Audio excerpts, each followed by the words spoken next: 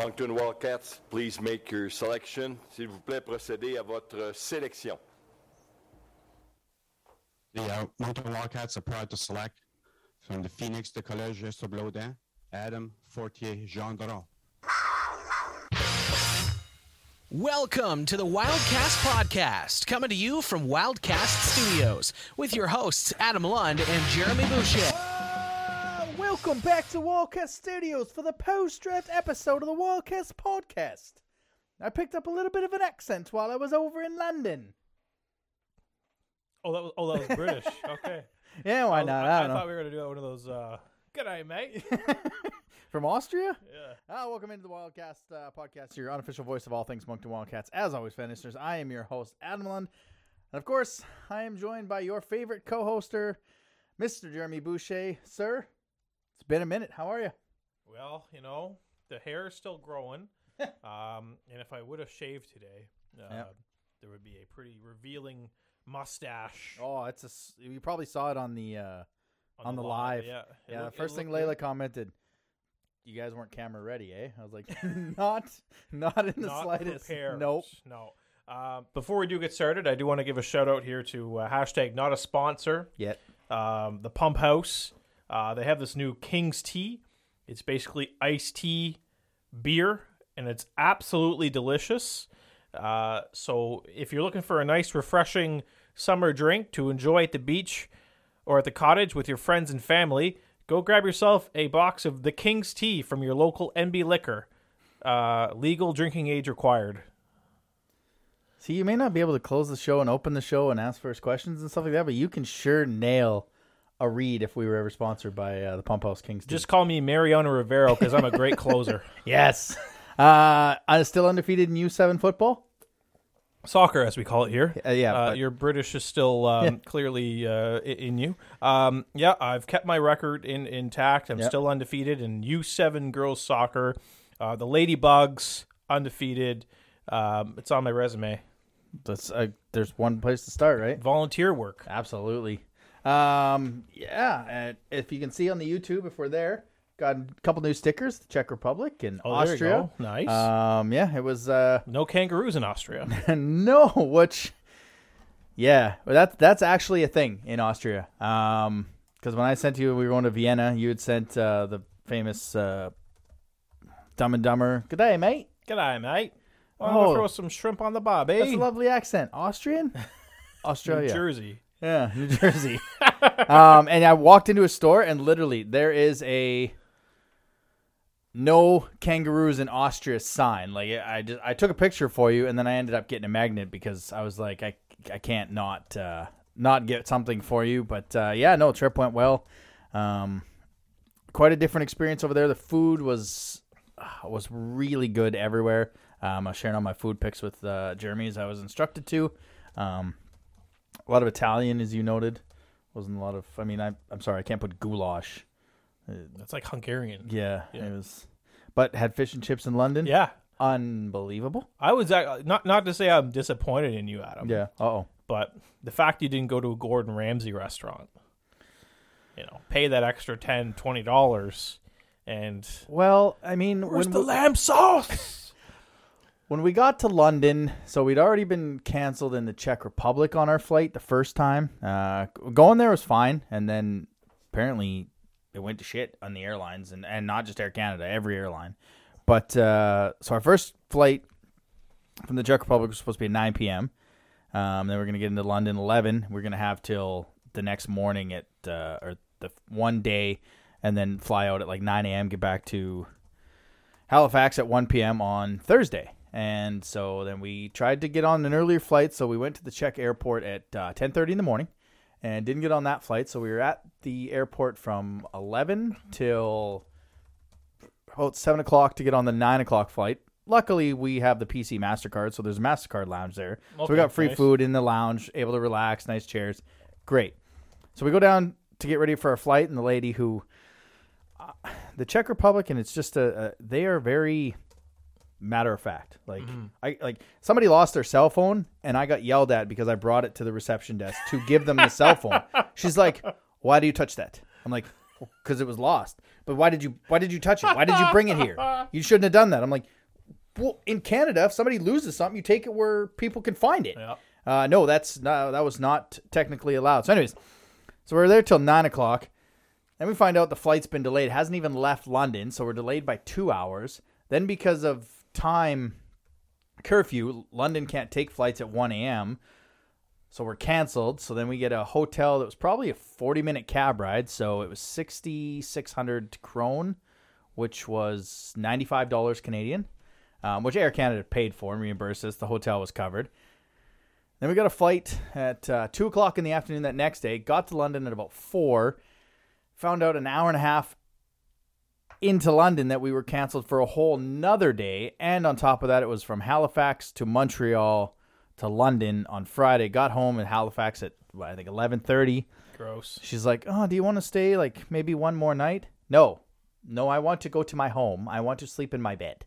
So, but that, I mean, we didn't really have a lot of time in London because she bought these hop-on, hop-off tour that you just drive around, see all the sights and stuff. So we were able to do that because they were non-refundable. So we had them for 24 hours.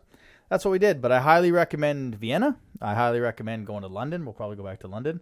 But I think if anything next year, we might just take you to the Calgary Stampede. Yeah, honestly, yeah. Before we started recording, we were upstairs watching that rodeo, and that looks pretty fun. That looks like a good time. I was amazed that there are clowns that hide inside the barrels. Yes. I had a great chuckle about that. I've never watched a rodeo or anything like that. Yeah. You know, I'm a country boy. I like my country music, but Yeah. I don't go to that extreme. Yeah. Yeah, that's my only rodeo experience would be riding the mechanical bull at the 2012 MasterCard Memorial Cup in Shawinigan, and I told them to crank it up to the full thing, and I was on there for a good 13 or 14 seconds. Yeah. I didn't want to jump off after 8. There's, ladies watching me, You got to impress them, right? Exactly, right? Ride me like a... Oh, never mind. But no. yeah, I think you guys would enjoy the Stampede. I've been to. That's one thing I miss about the Alberta is the rodeos and stuff like that. I don't like the Stampede for the rides and the overpriced and the deep fried Oreos and the craft dinners. The craft dinner soft serve ice cream. Yeah, it's just as bad as that sounds. I would try it though. I guess JD from CJ92 said that it's as bad as it sounds.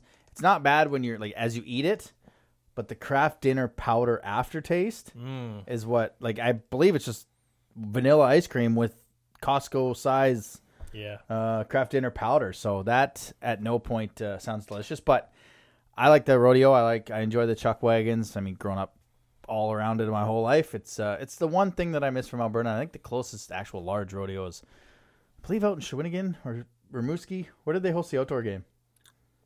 A few years ago. Shawinigan. Yeah, that was a rodeo hall. So maybe we'll start there with you. We'll go to the Shawinigan rodeo. And jeez, I don't think I'm allowed back in town in Shawinigan. You don't think so? Oh no. Jeez. Well, I'm sure I am, but as long as the Broadway pub still exists, I'm happy. You're happy. You're in. Yeah, all right. Well, that's my place. We'll check to see if that's there. I mean, speaking of Shawinigan and Memorial Cup.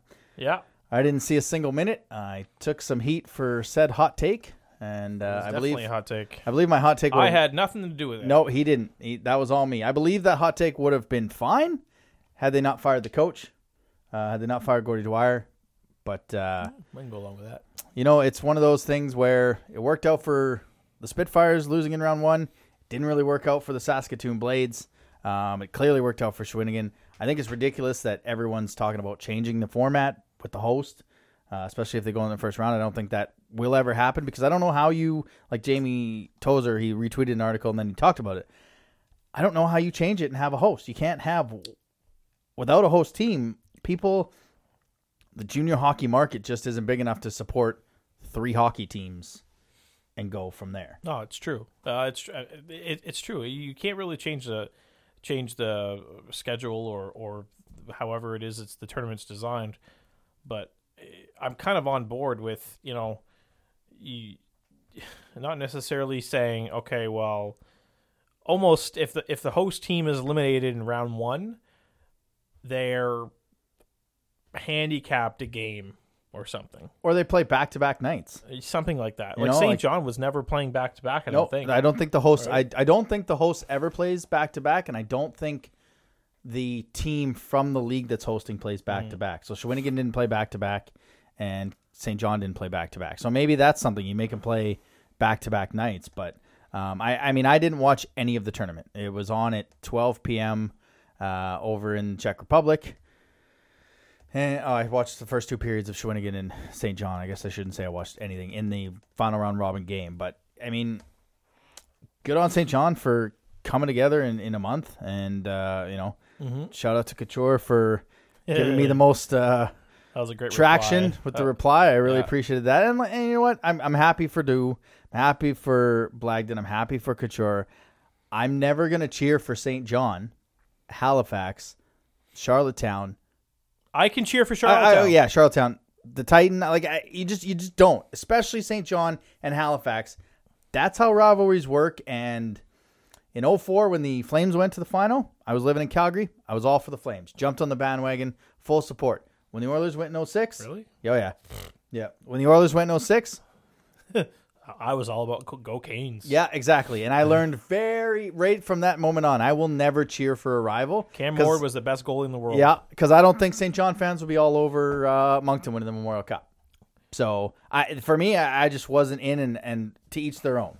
And we had Moncton fans cheering for St. John. Like the Wildcats pumping. Veronique Arsenault had a tournament pass. And she had her Daou jersey. I think she's more of a Daou fan than a St. John fan. And Ryan Desprez was cheering for the Sea Dogs. And Yeah. he's like, how can you? Yeah. It's that's like the Leafs cheering for the Habs in the Cup final a couple years ago. That's not going to happen. No. No. That's it's just one of those things you just, as a sports fan, you can't do. No. But hey, it is a free country. You're allowed to, express your pleasure or displeasure towards any sports organization. I couldn't physically cheer for St. John in the Memorial Cup. It's just you don't want to see it. Now they've got 2, and we're still. I guess you could say we have 2 Presidents' Cups, same as St. John. I think they have 2, but they've got the 2 important ones, right? Yeah. So it's there's always going to be that jealousy. Yep. Inside the bodies of Wildcats fans until we have that trophy, and We're the little brother. That's just the way it is. Bathurst has 1. Yeah. We have St. John has 2. We got 0. We're the little brother has 1. in New Brunswick. Yeah. Yeah. So we're the lone wolf here in this in this party. It's we need one if we want to start. If the Wildcats want to chirping on social media and with comebacks and stuff toward these teams, we need to win one. Yeah. You can't bring a knife to a gunfight. Nope, and it won't be probably won't be this year, and hopefully it'll be 2025. Hopefully, the way Rimouski's going. Yeah, we'll be if we're gonna get to a Memorial Cup, we're gonna have to go through the league to get to that Memorial Cup the way Rimouski's going in 2025. But yeah, I mean it was a wonderful tournament from everything I saw. I mean, special shout out to Station Nation.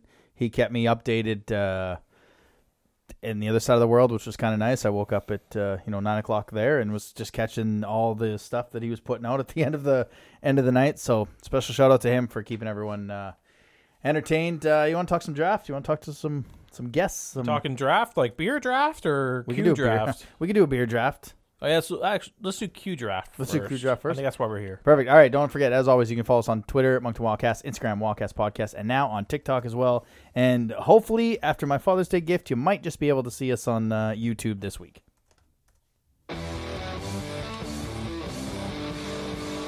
View from the other bench. Well, it's we've had him on the show a few times, and you know what? Not a better time than right now to track him down after what I can only imagine was a busy week and weekend for him, and not only him, but his agency. We welcome in the 14th overall selection in the 2005 draft by Moncton, as well as the 142nd selection in the NHL draft by the Philadelphia Flyers. From Propulsion Agency, Nick Riopel. Nick, how are you tonight? Have you found some downtime after these couple crazy weeks? Hey, guys. Thanks for having me on. Yes, well, for sure, as you mentioned on the introduction, a really busy week last week with the QMJHL draft and the NHL draft.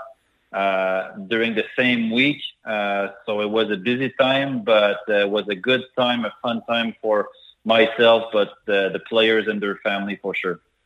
So, a lot of guys are mock draft going certain places, and we did our own mock draft a couple weeks ago, and, I took Dag first or second overall to Victoriaville.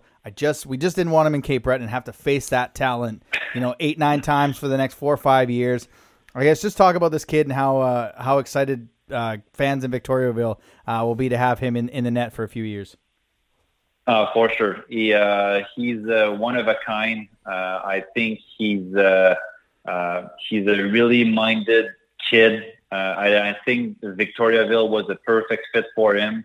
Obviously, being first overall in Cape Breton would have been special just because he has an history with Marc-Andre Fleury. They're both from Sorel, and him being a first overall pick in the Q and Marc-Andre being first overall pick in the NHL would have made it special. But to be honest, myself, Gabriel's family, I think we really enjoyed being second in Victoriaville. They were really high from the get-go on him.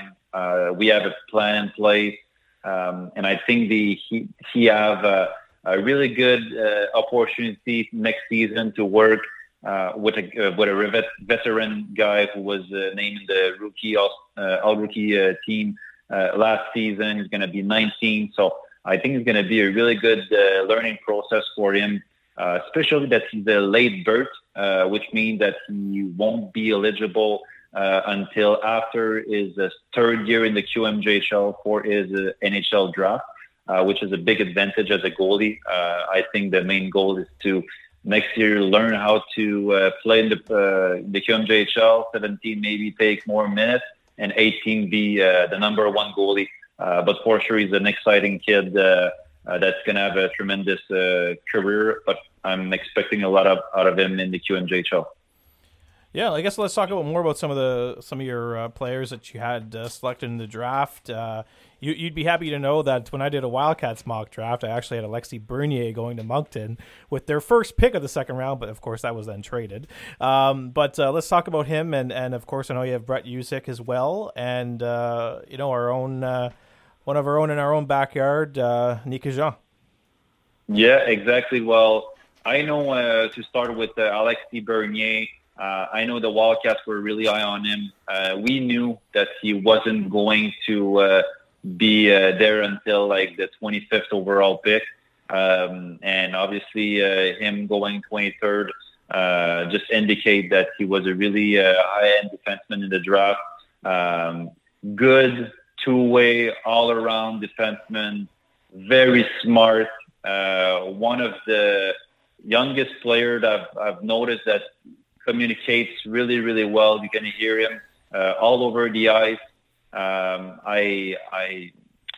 To me, I call him my soldier. He's really, really straightforward, focus on his development on a hockey, really serious off the ice with his strength conditioning, with his school. Everything he does it 100% well. His parents own the farm, and he's more of the old mentality where you wake up at 5 or 6 in the morning and you work in the farm and you go work out and you go on the ice and then you come back home.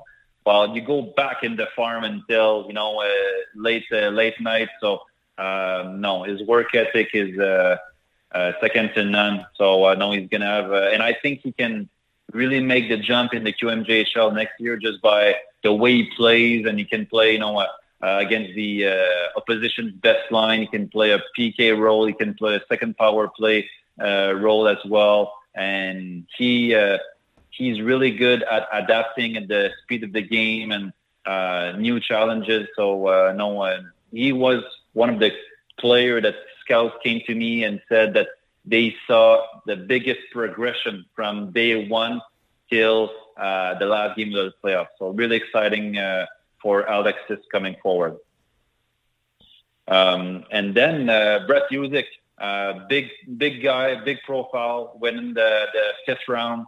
But I won't lie to you guys, I got maybe on the Tuesday morning before the draft started around 9 or 10, while I had 5 teams calling me. They wanted to pick him early in the second round.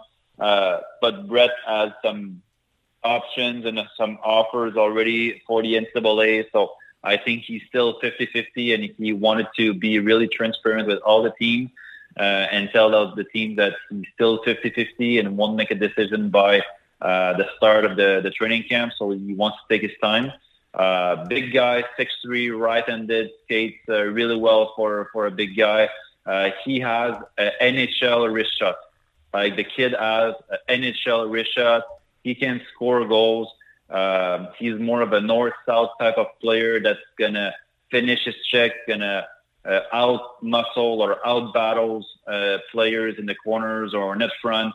Really good at screening the goalies. So, no, he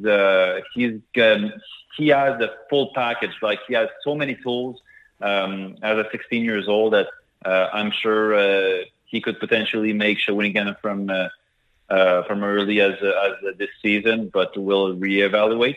And lastly, Nika Jean,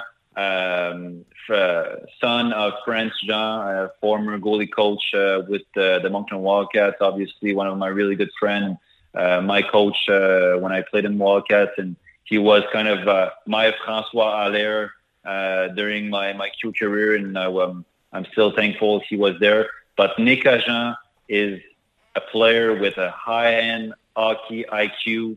He's a playmaker. He got some skills, good skater, and he's just smart hockey player. He knows where to be on the ice. Really good support, outstanding centerman, and he learns really quick.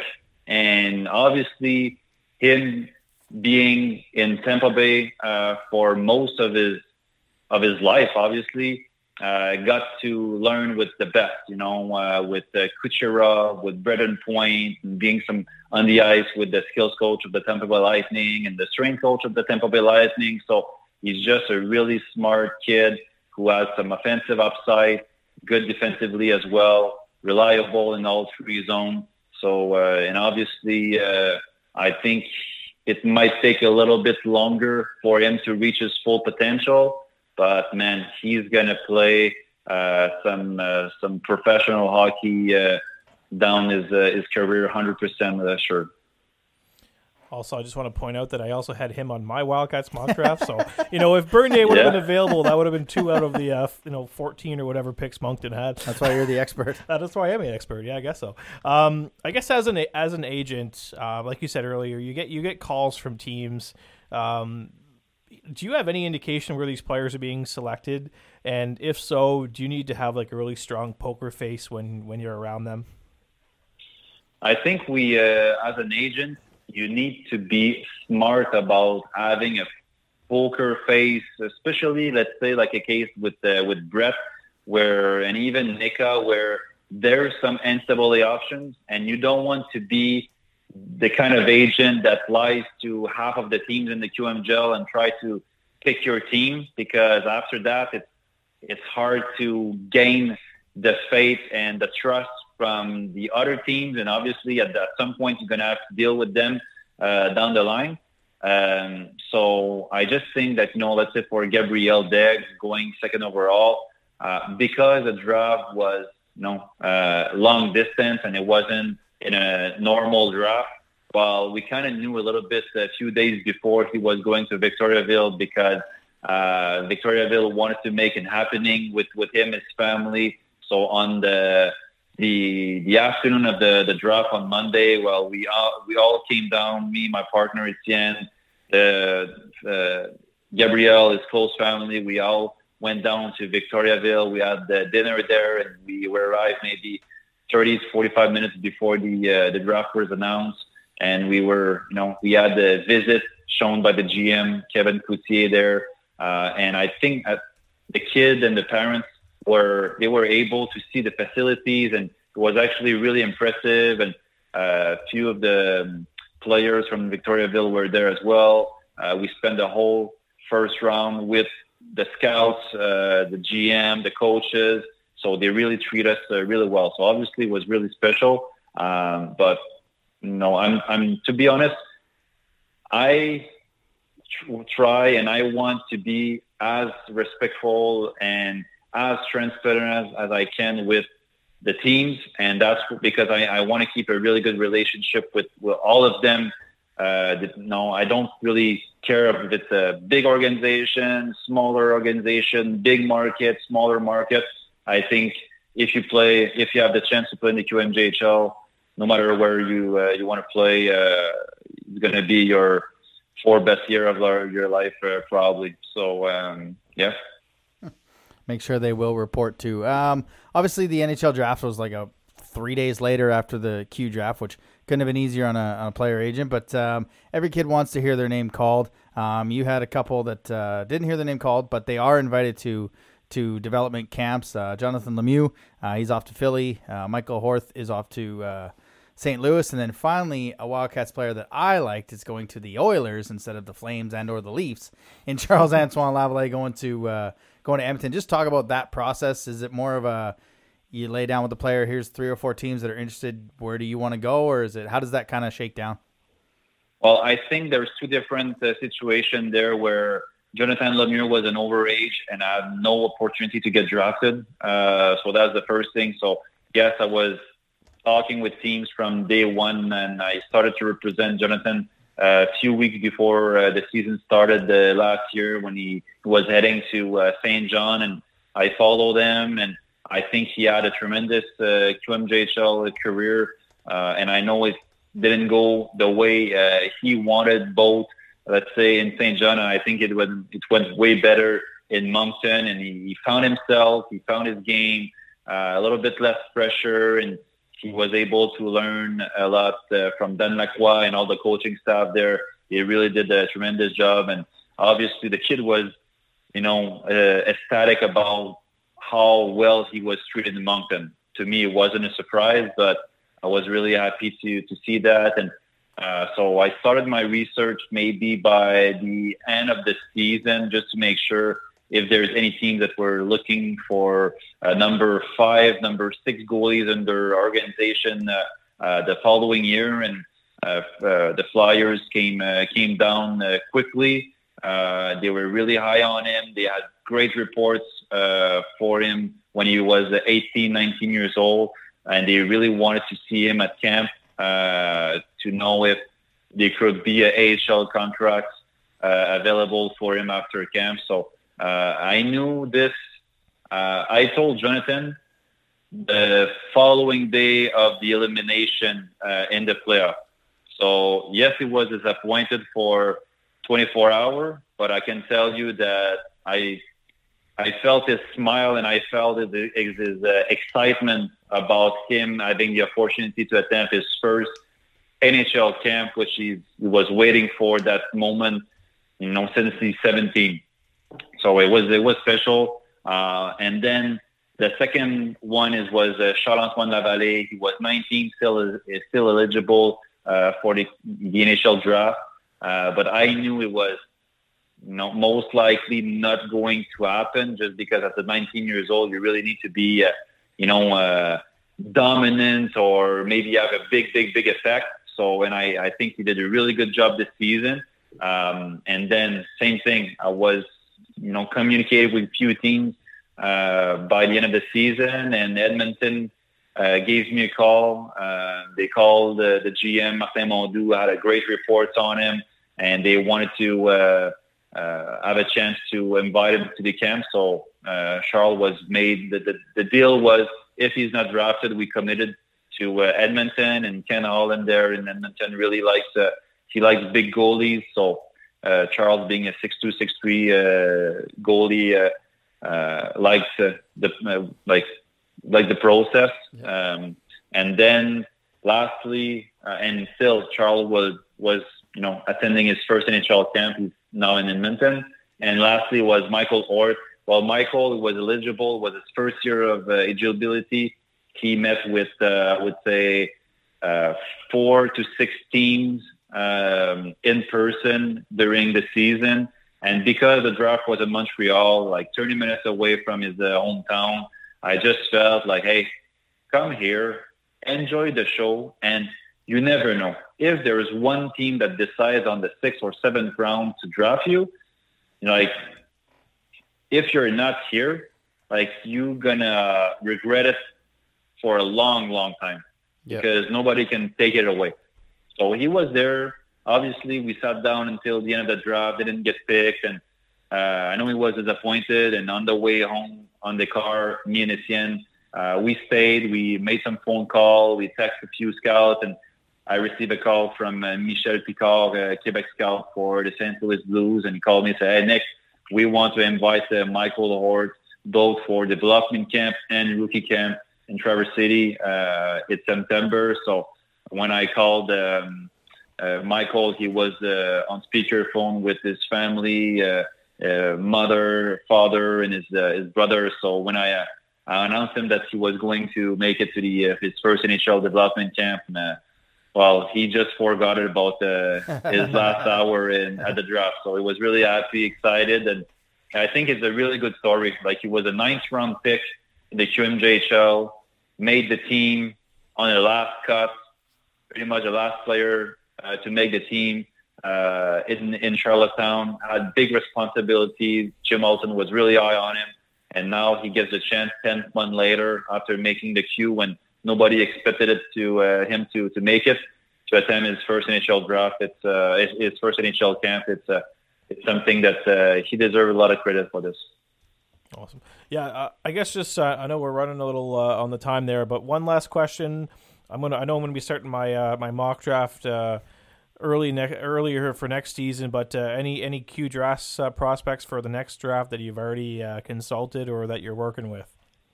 There's a few players that we've reached out so far. There's none that I can say that we truly represent right now. So I don't want to jinx myself. So I'm gonna just take a step back and be more protective. But no, so far we're gonna focus on the one who just got drafted. For sure, as Richie always says, they're working on some files. So you're working on some files. Yeah, we'll exactly. We'll touch base with you closer to the draft maybe next year. But hey, man, I know it's been a busy couple weeks for you, so we really appreciate you giving us some time on our episode there. So continued success to yourself and all the players that you represent, Nick, and hopefully we can do this again. Yeah, well, thank you guys. Anytime. Can't even imagine the amount of late nights and early mornings he's got because he's working in, like Alex DeBow is now a Nottingham Panther in London. So you're 4 hours ahead doing that interview at whatever time. He's got guys all over the Europe playing, then the Q draft, the NHL draft. Like, he's living the dream, but holy. Yeah, it's quite a work schedule. I mean, those probably 10, 12-hour days, and I'm sure the paychecks are nice. We never ask him what he's getting. No, because he'll never he's tell hauling us. every 2 weeks, but I'm sure it's pretty good. So about the agent fee, how about we interview you? Yeah. Oh, well, we did, but yeah, that would be perfect. You can't ask me that. We're answering. How much money do you make before taxes? Yeah. I won't. That's inappropriate. I won't. Shh. I think that this pan thing. Yeah, this pan 2 M's. 2 M's. Who's this man behind you? Yeah. Hello, Miss Lady. All right, let's get into the weekly rewind. Weekly Rewind. All right. Well, I mean, quite the week for the Wildcats. They made a splash in the first round. Again, the Monday-Tuesday draft was the worst, but then Thursday, Friday for the NHL draft, I literally thought it was Friday, Saturday, and that's why the Q couldn't go on the weekend. It was Thursday, Friday. I was like, what? Why didn't you go after the NHL draft on a Friday, Saturday? It doesn't matter. I just hope that the intel that we got from a certain friend of ours is not correct, that there will be no in-person drafts anymore. That's correct. Because that's horse bleep. And Mr. Coteau, give me a call. Reach out. Maxime, reach out. I have the perfect solution for all this. It's called a GoFundMe page. Brought to you by the Wildcast Podcast. Step 1. You tell us how much money we need to raise to have an in-person draft. Yep. We'll start the thing. We'll see how much what we can get going on here. We'll even find a venue to host the damn thing. That's not the Avenir Center. That's step one. Get it out of the arena. If we have to have it at the Irishtown Community Center, I have some hookups that we can probably make it a nice spot, afternoon, evening of fun. Yeah, I don't hate that idea. But I mean, really, you don't need arenas anymore. Just the NFL draft had it right the first time. Top 40 prospects, or for your first 2 rounds, a table of representatives. The teams stay home. They call the player, whatever. But yeah, it's hopefully it comes back. Hopefully the intel that we were told is wrong, and we do get back to in-person draft. But the NHL draft in Montreal, let's get to that first. Start spreading the news. I'm leaving today. I want to be a part of it. New York, New York. Maxime Barbashev selected in the 5th round, not by the St. Louis Blues, but by the New York Rangers. He ended up being the only Wildcat selected. I'm not sure if it was much of a surprise. Maybe thought there might be one in the 7th. But first of all, huge congratulations to Max on being selected by the New York Rangers. I kind of thought as it was going, when every time St. Louis is coming up, I was like, oh, that could be a spot. And then I was like, oh, I'm thinking it's going to be like Minnesota or Chicago, like one of those rival teams that, if he makes the NHL, he's playing against his brother in division kind of thing. But no, huge congratulations for Max. Again, one of the only Wildcats selected. I'm not. Were you surprised by that, or a little? I thought we had a chance at 2. Very outside chance at 3.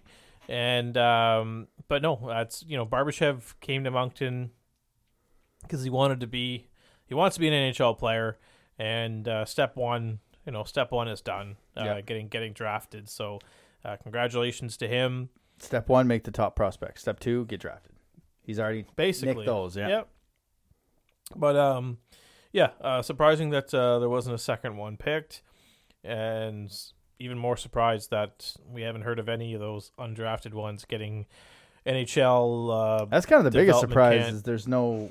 And I've been looking at every team that's come up, and sometimes the Wildcats are on the ball and they're tweeting it out quickly. Sometimes it takes them a couple days. It is what it is. But I haven't seen any names other than Kalmakoff going to Pittsburgh. Yep, and Barbashev going to New York. Yeah, which is very surprising to me. I'd Lemieux going to Philly, but yeah, you're right. This is I'm shocked. I thought maybe one of these players would get an invite, but I guess not. But hey, that's your motivation to work that much harder next year and hopefully get picked as a second year eligible.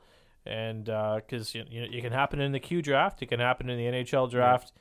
Connor Garland is a prime example, right? Didn't get picked in his first NHL draft, got picked in his second, and he's making $6 million a year now with Vancouver. So you don't give up on your dreams, and just keep pushing yourself harder. You're going to get noticed. Yeah, and I'm sure last year's record at the end of in the second half of the year probably didn't help, and it was a tough year for all of them. But like you said, I mean, this should be a better year, and you're two drafts, you're eligible, and who knows, if free agent camp comes calling, you got a chance. But the Wildcats draft happened last Monday, I guess a week from when we recorded this. Once again, the Wildcats did their best to give us something to talk about late at night. When we're loving the Step Brothers movies. I can't. The lighting's not here and the acoustics, and I didn't know what was going on, and you have to know, Brennan, this is not your brother talking. You're the voice of an angel. It's like Fergie meets Jesus. Yeah.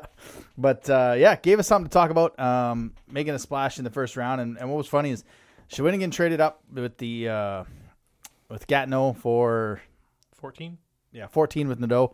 And I said to you, I honest God's truth, I looked at Jeremy and I said, if there was a spot for them to move into, 14 was it for, and I can't remember who the player was, the guy from the Blizzard. Oh, yeah, Veilleux. Veilleux. I said, is this the spot where Veilleux, they have the connection with SF? Well, they were able to make the the pick happen. They made the trade, so they got the Schwinnigan's 14th overall in the first round. They gave up a second round in the draft and a third round in the draft. And Eli Bayerjean, who, we'll go back to what we said on the live. For me, that sucked. We really liked Bayerjean. We thought he was a steal last year, being a fifth round. Could have been a first, second round pick. But if you break the trade down, he hasn't played in the queue, so his game really hasn't translated. Mm-hmm. So realistically, it's a second, third, and a fifth. Mm-hmm. But I think the biggest and the best part of some of the prices that were paid earlier in the draft was we didn't give up a first next year or a second next year. It was all in this draft. So that was the biggest takeaway for me.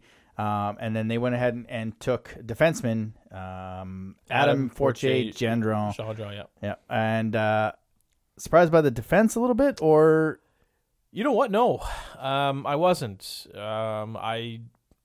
Once we got to that pick, many of the forwards kind of it would have been a fall. The forwards were starting to fall down a little bit. The skill level was starting to drop amongst the forwards. And you build championships through the back end. And, right now, what looks good is, we've got Morin, we've got Grenier, we're going to have Iasenza, and now we're going to have Forte Gendron back there for, the next 2, 3, 4 years, which looks really well. I was a big fan of the pick. It honestly, it was one of those things where I think I saw a Richie interview where they had Forte Gendron on their final list, ranked 10th on their final list from their scouts. So to be able to get their 10th ranked prospect at 14 is really good. It's a strong pickup, and it kind of solidifies the defense for many years to come. And at that time, I think he was the second top on CSR defenseman. There was Veilleux, and then there was Gendron, or Forte Gendron. So to get the 6th ranked CSR player at 14, Richie said many times in interviews and on here, he likes to build from the back end out, which is exactly what he did. Before we get into the rest of the draft, the Wildcats did make a trade leading up to the draft, giving up a 3rd rounder in the 2022 draft and a 3rd rounder in 2023 for Charles Baudouin, a player that you liked when you watched the Memorial Cup. Again, we said this before, whatever 20-year-old was going to be acquired, the price was going to be talked about because the pressure of the 20-year-old coming off what Kalmakoff did. This is not a player that's going to replace Kalmakoff's scoring. It'd be nice if he replaces half of it, but this isn't a player that's going to put the puck in the net. This is part of the process, which I'll get into when we get going into the drafts and the free agents. The Wildcats wanted size and they wanted toughness. You look at their draft, they got, I think, 3 or 4 players that are 6 foot. Gabe Smith, 6 foot. Legare, 6 foot. Samson, 6'1". Cormier, 6 foot. They're drafted free agents, 6 foot, 6'1". Now, size is great. You have to play with size, but it looked like there was a very concerted effort by Richie and his staff this year to get bigger, to fill out the lineup and get bigger, and not necessarily, like we weren't necessarily pushed around, but to go into those corners, make the tough battle, get bigger, and I think that's exactly what they did, starting with Charles Baudouin.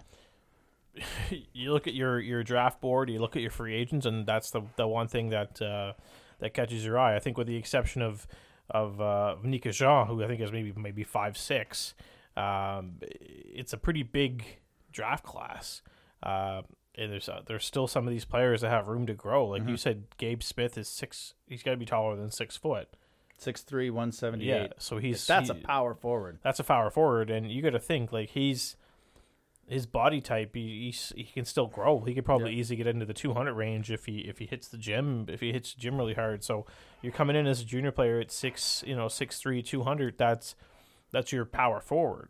Right, that's your Sean Couturier type player, and to get to add on to Gabe Smith, like on the Wildcats' final scouting, their final scout list, they had him at 13.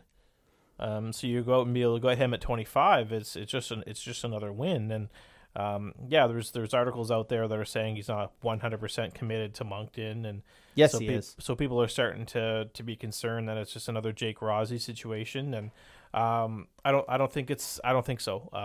This is a kid here he's from St. Andrews, New Brunswick. He's got an opportunity to play major junior, only 2.5 hours from home.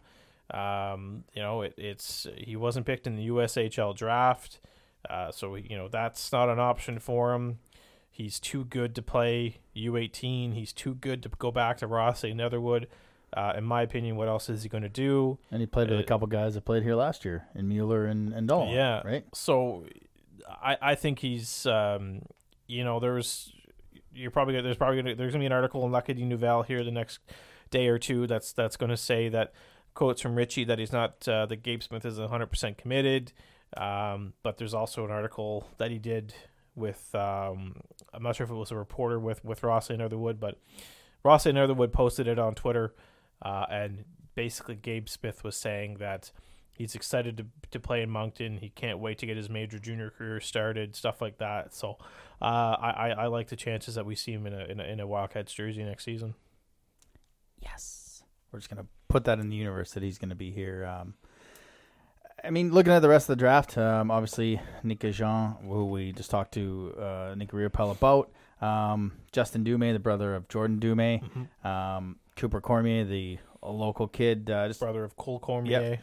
Couple guys that you're excited about in this class. I was talking to somebody after the first round, and I said, Gabe Smith's still on the board. That's the guy I want at 25. It ended up happening. I told you that before you left. You had a name there as well, but just a couple names that you're as the Moncton your mock draft. You hit on a couple, but guys you're excited about. I had the Nick Jean pick right, and that was the only one. For me, a couple guys. No, I had kind of Gabe Smith on another one that I had written down. I had him on my list, but I kind of scratched him out. Yeah. Obviously, who was I just talking about? I just said his name. Nick Jean. Yeah. He's one I'm excited about. Like Rio said, he's probably a couple years away. So if he's got, I think he signed with Shattuck St. Mary's to play next year. So obviously well-known school, Crosby McKinnon connection. I'm not comparing the players. Let's put that to rest. But he's in a great opportunity there. He got drafted by Chicago Steel, the USHL, so he's got USHL options on the table. I just hope down the road, maybe not, probably not looking at 2023, 2024 with him, but maybe 2024, 2025 he can step in as as an 18-year-old and play then. Sidney Delorier, I think it was the third round pick. Played midget Espoir. He's a goal scorer.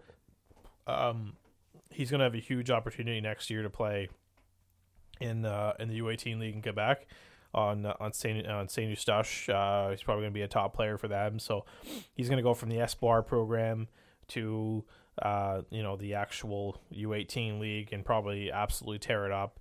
And Cooper Cormier, I think, has probably got a not necessarily an outside chance this year, but I think he's a really good possible bottom six guy for not this upcoming season, but the following year. Mm-hmm. And I got obviously shout out to our American pick as well, Gavin Cornforth. I think I love that. I love that name already. Yeah. Fully bilingual. Yeah. So his parents are from Canada. I think he said so he's fully bilingual, knows English and French. He's currently at the USA Hockey Select 16 camp and actually got a hat trick on Sunday. So good on him.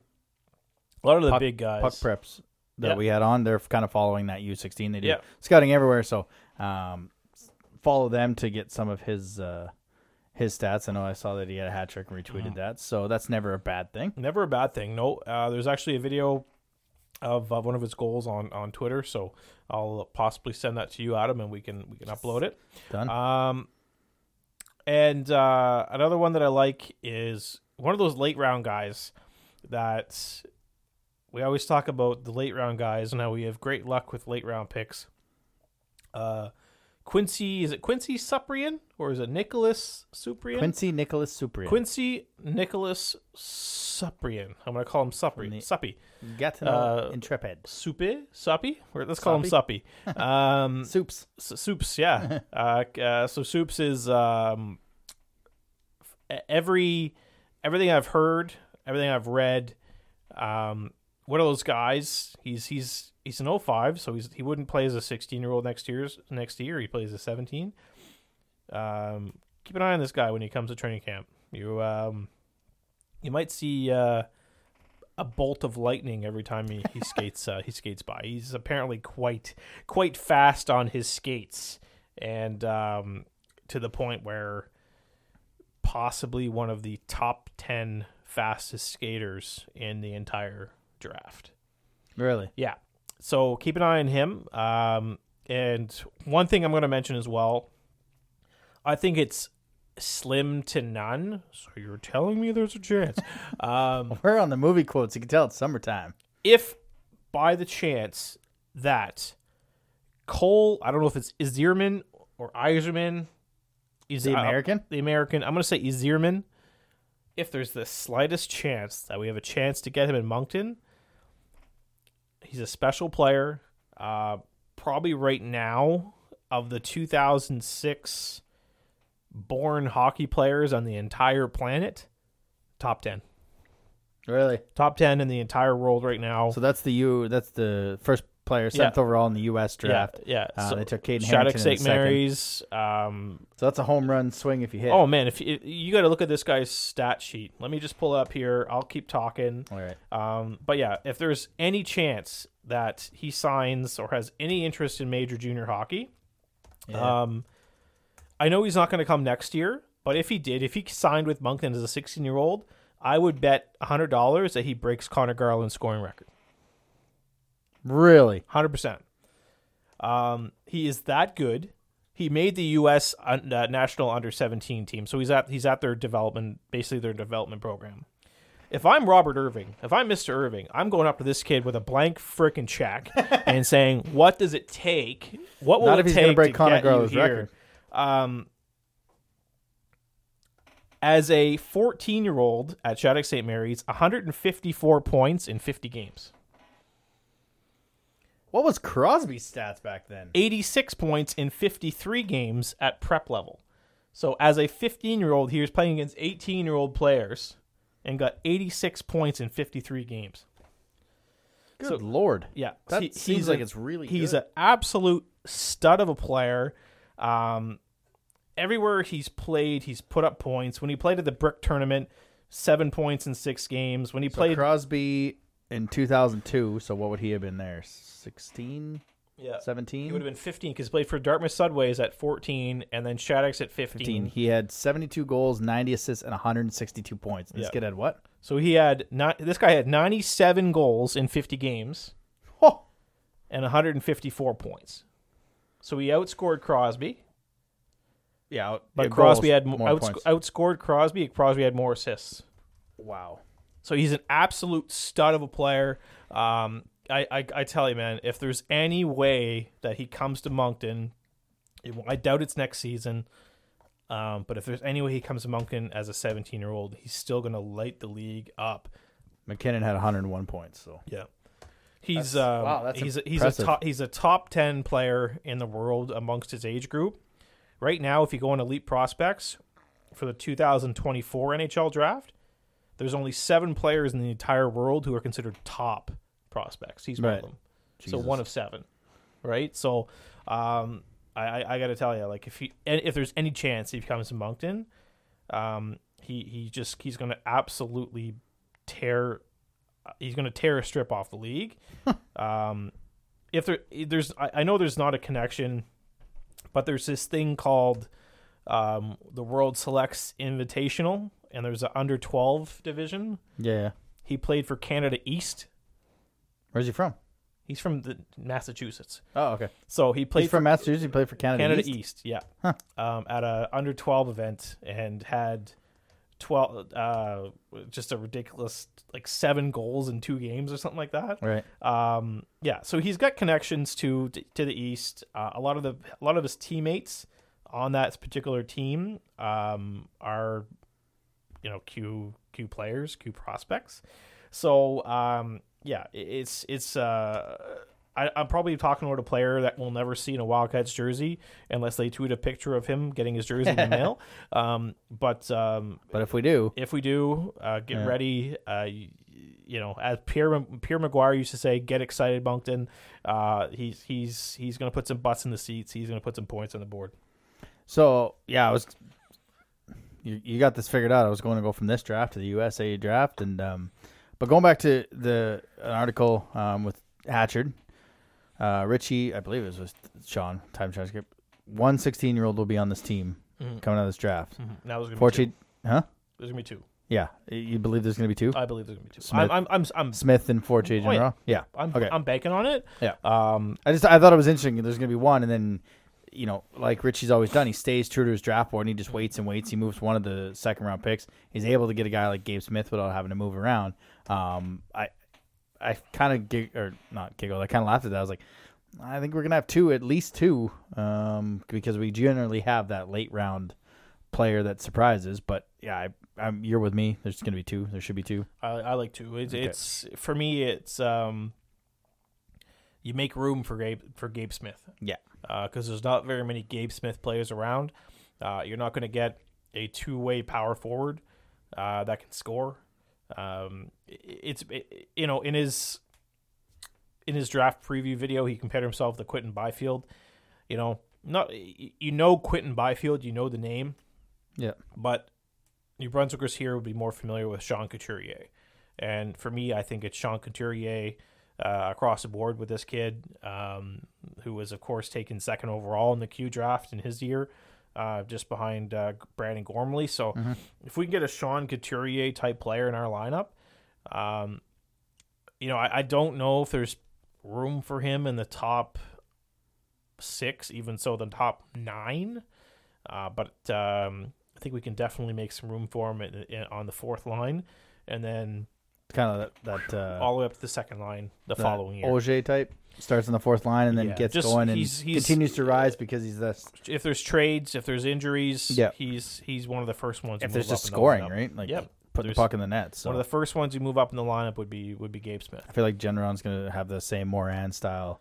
Start in the bottom, ease him in, get his minutes, and then move him into that top 4. And that's a pretty good top 4. That's a guy that's probably going to play 20-25 minutes when he's 19. Yeah. So, good pick. Solid. Won't make many mistakes. 5 of the 6 defensemen and we'll get into our lineups probably next week. But at least 5 of the 6 defensemen are minute loggers that we have no issues putting on the ice. I don't know if you know much about the 6 free agents, now 7 that have been invited to training camp. Like I said, coming into the draft, one of the things that caught my eye, size. What do we got here? Stobo, the forward, 6'1", 194 pounds, Cole Harbour. Gagne, 17, 6'4", 185. Ballantyne, who's the goaltender? Stedman. Steinman. Steinman. No, that's Batman. Yeah. No, it's Ballantyne. Steinman. We got, and then Ballantyne. Oh, that doesn't really work. Anyways, 6'3", 185. 6'2", 191 for Solomon Nadeau. 6'2", 194. And then, Steinman, what is he, 6 foot, 181. So every free agent that they're bringing in on the first article, 6 foot. And then they invited defenseman Cole Goss, who I thought you talked about going into the Atlantics as one of the top Newfoundland players for the Growlers. When that tweet came through, I was like, I'm pretty sure you talked about that kid as one of the Newfoundland kids. I just said to earlier watch. I'm an expert, so so absolutely you did. We're right? gonna say I did. Yeah. He was Newfoundland 18 NHL champion, top defenseman, Atlantic's top defenseman. So again, we're gonna get into it next week as we get. Well, by that time it'll be a month out from training camp. But that's another defenseman that's going to push for that 6th spot. Like there's not a lot of room again based on the draft that they're building. And you want that for sure, yes, but it makes for a very exciting camp. And for the guys that are here, I mean, you got to find a spot for Lounsbury. There's a spot for Lounsbury. Yeah, you got to find a spot for a lot of these guys coming back next year. It's going to be a very competitive camp. It will be. The goaltender Steinman had really strong numbers in Junior A in Ontario as I think he was 17 because he can be 18.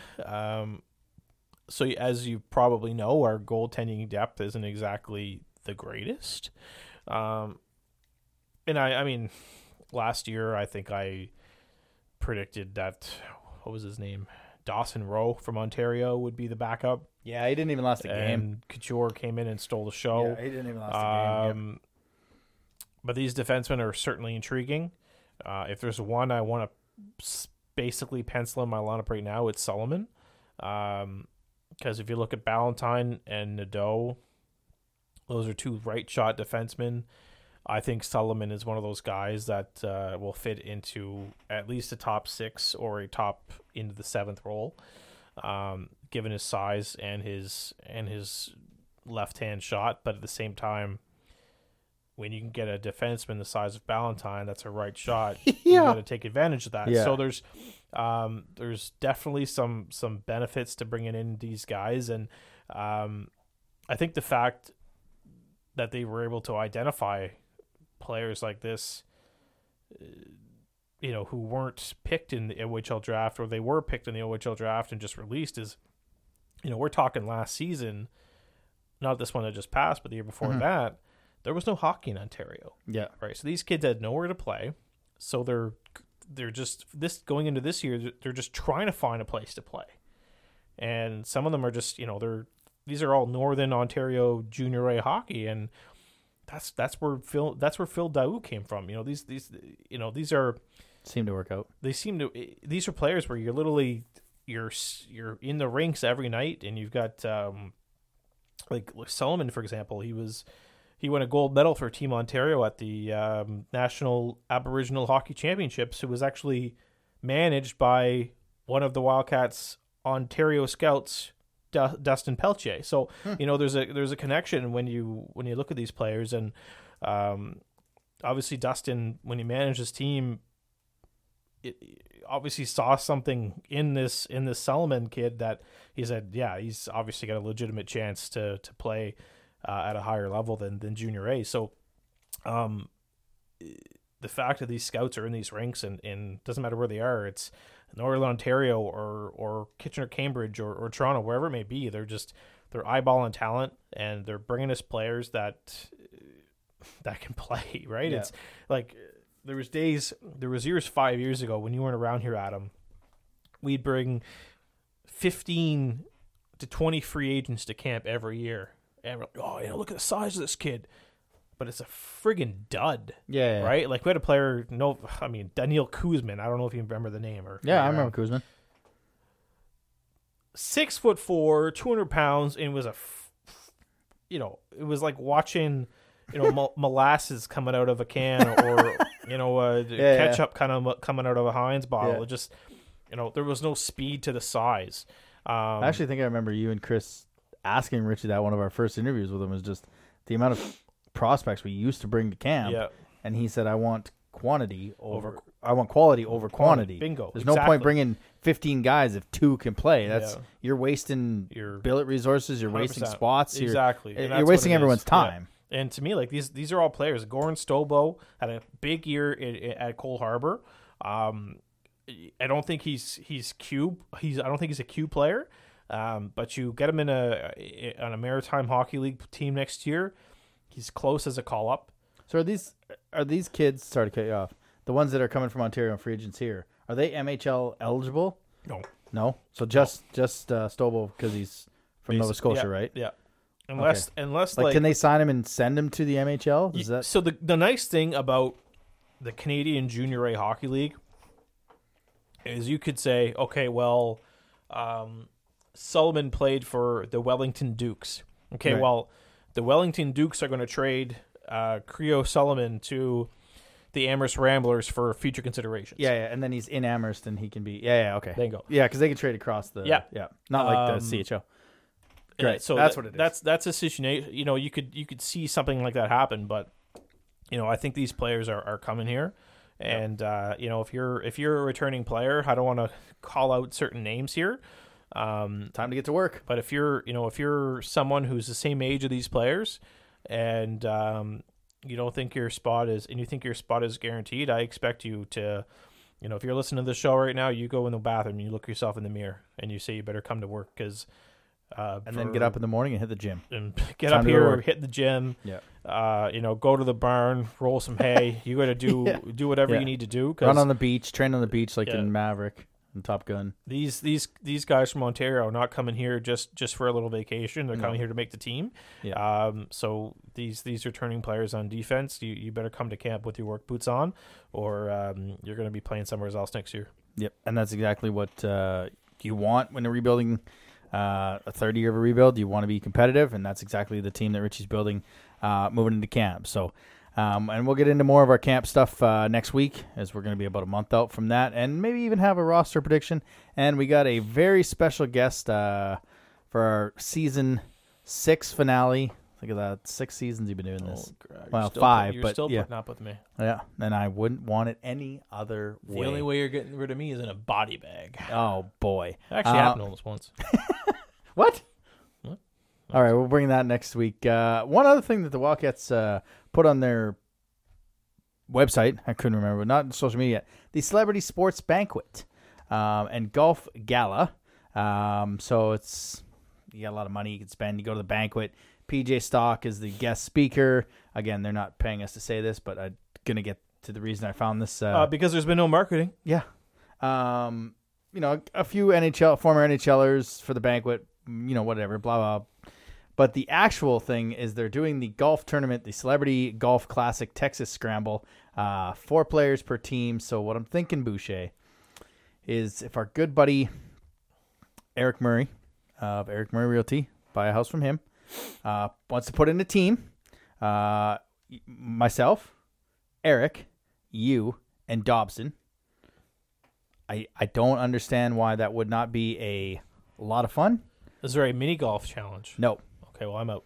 What? You can golf. Okay, I can hit ball a mile. It's a 4-person scramble, so you don't have to hit well. All right, I'll drive every hole. I'll Yeah. drive every hole, and you guys, just putt? chip and putt. Yeah. We'll call it that. I think that's I can hit a ball a mile, but just you know, I'll shit the bed when it comes to the irons and the putter. So 18 holes, power cart, golf driving range. I'll take golf 18 day shots lunch. max. That's all I'm doing. Hole-in-one prizes, so there you go. Closest to the hole, closest to the line. So if you can hit it far and straight, closest to the line prize. Now, you know what? I always bring an extra pair of pants when I go golfing, in case I get a hole-in-one. Hey-oh. All right, so yeah, I mean, I'm just throwing that out there, Eric. You want to put a team in, a Wildcats podcast team? We're totally on board with that, and maybe I'll get some merch for us, get some shirts and some hats and all kinds of cool stuff. But yeah, that's it for us. Once again, thanks to Nick Riopel for joining us on the show to talk about his draft week's experience and just kind of what it takes to be an agent at this time of year. As well, we got a special guest coming up. He's been with the Wildcats for quite a few years and put in quite a few miles. So see you guys next week. We'll have roster predictions and a little bit of a camp preview. Thanks for listening to another episode of the Wildcast Podcast. Follow us on social media at Moncton Wildcast.